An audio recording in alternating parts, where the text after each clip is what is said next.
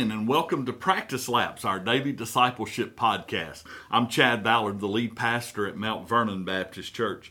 This morning we're going to be looking at one of my favorite passages from Exodus chapter 4.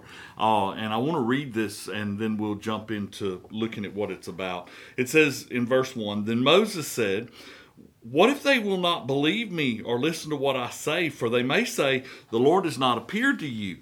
And the Lord said to him, 'What is that in your hand?' And he said, 'A staff.' Then he said, 'Throw it on the ground.' So he threw it on the ground, and it became a serpent, and Moses fled from it. But the Lord said to Moses, 'Stretch out your hand and grasp it by its tail.' So he stretched out his hand and caught it, and it became a staff in his hand. That they may believe that the Lord, the God of their fathers, the God of Abraham, the God of Isaac, and the God of Jacob, has appeared to you." You know, as we read that passage, I think about the fact that one of the really hot topics in the past few years was sort of a renewed emphasis on personal freedoms. So many people were afraid that we were losing our personal freedoms. But you know, here's a question for you. What were you doing with your personal freedoms before things got kind of weird? You know, I think that a lot of us had become at ease with the way life was going, and maybe God needed to get our attention in the past few years. Ed Young, in his 1993 presidential address to the Southern Baptist Convention, said these words that turned out to be quite prophetic. He said, "We don't have to be free to be faithful." You know, that's such a great truth. We don't have to be free to be faithful to what God has called us to do. As a matter of fact, I think the threat of losing our freedoms might be just the wake-up call that the church had needed. You know, Moses in this story has been exiled from Egypt. He's adapted to this nomadic lifestyle. He works for his father-in-law, keeping his flocks. And then suddenly he comes up on a burning bush, and God has given him instruction to go to speak to Pharaoh. And Moses is arguing with him about that. Now, something hits me about this that is crazy. Moses is making every excuse under the sun why he can't go argue with Pharaoh, and yet he takes a shot at arguing with God. You know, that's crazy. Have you ever noticed how often God calls us to do things that we are not comfortable doing? And it's just a simple principle. God wants to stretch us.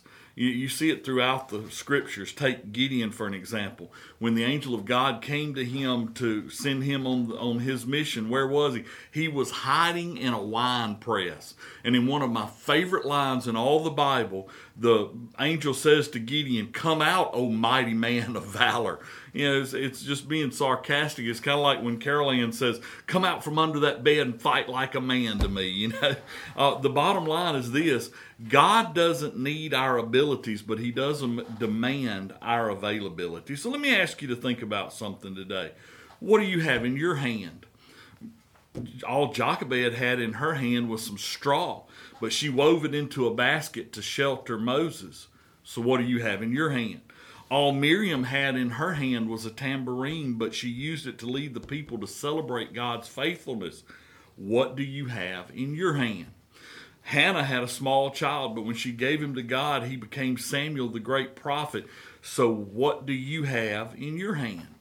All Ruth had was the ability to pick some grain and to sustain her family, and God, by His providence, used her to continue the lineage toward Jesus. What do you have in your hand?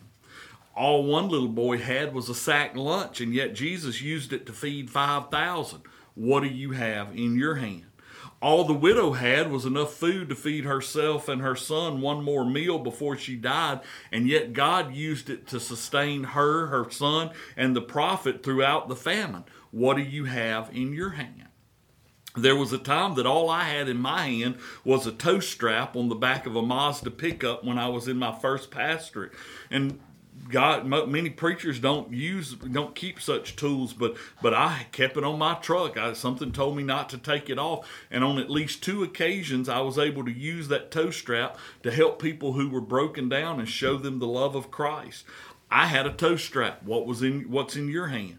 Had a friend named Tom Sharplin, a deacon at Forest Baptist Church. He had a cotton gin and some Hispanic guys that worked for him, and Tom spoke Spanish. So he started an English as a second language course at the church. In a year's time, it became a Sunday school class.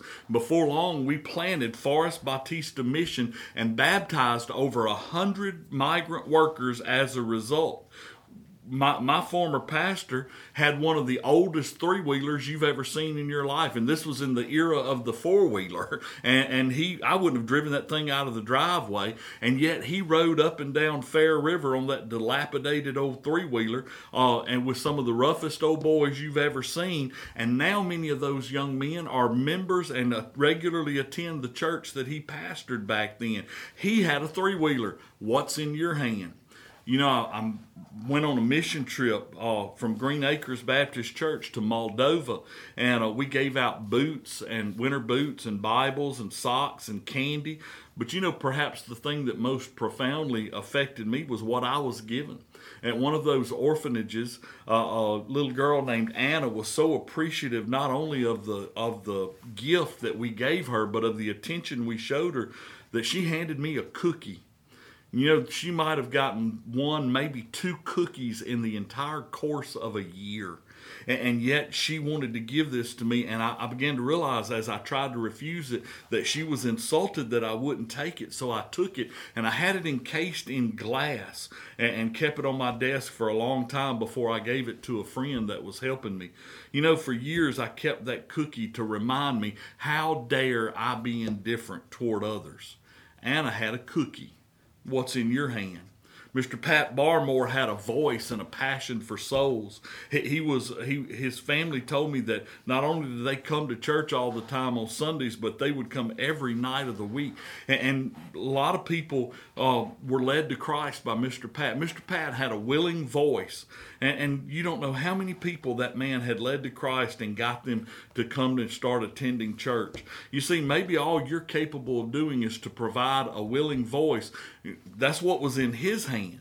What's in your hand? And in case you still miss the point, what you have in your hand is far less important than your willingness to let God use it.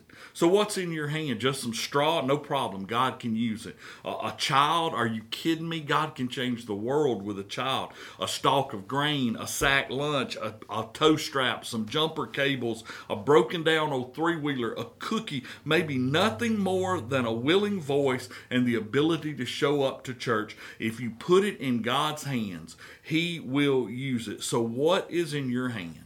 Because the thing that occurs to me is that most of us use what we can't do to keep us from doing what we can do. And I want to challenge you to look at what's in your hand and to use it for the glory of God. And that's today's practice lap, and I hope it helps you to run the race well.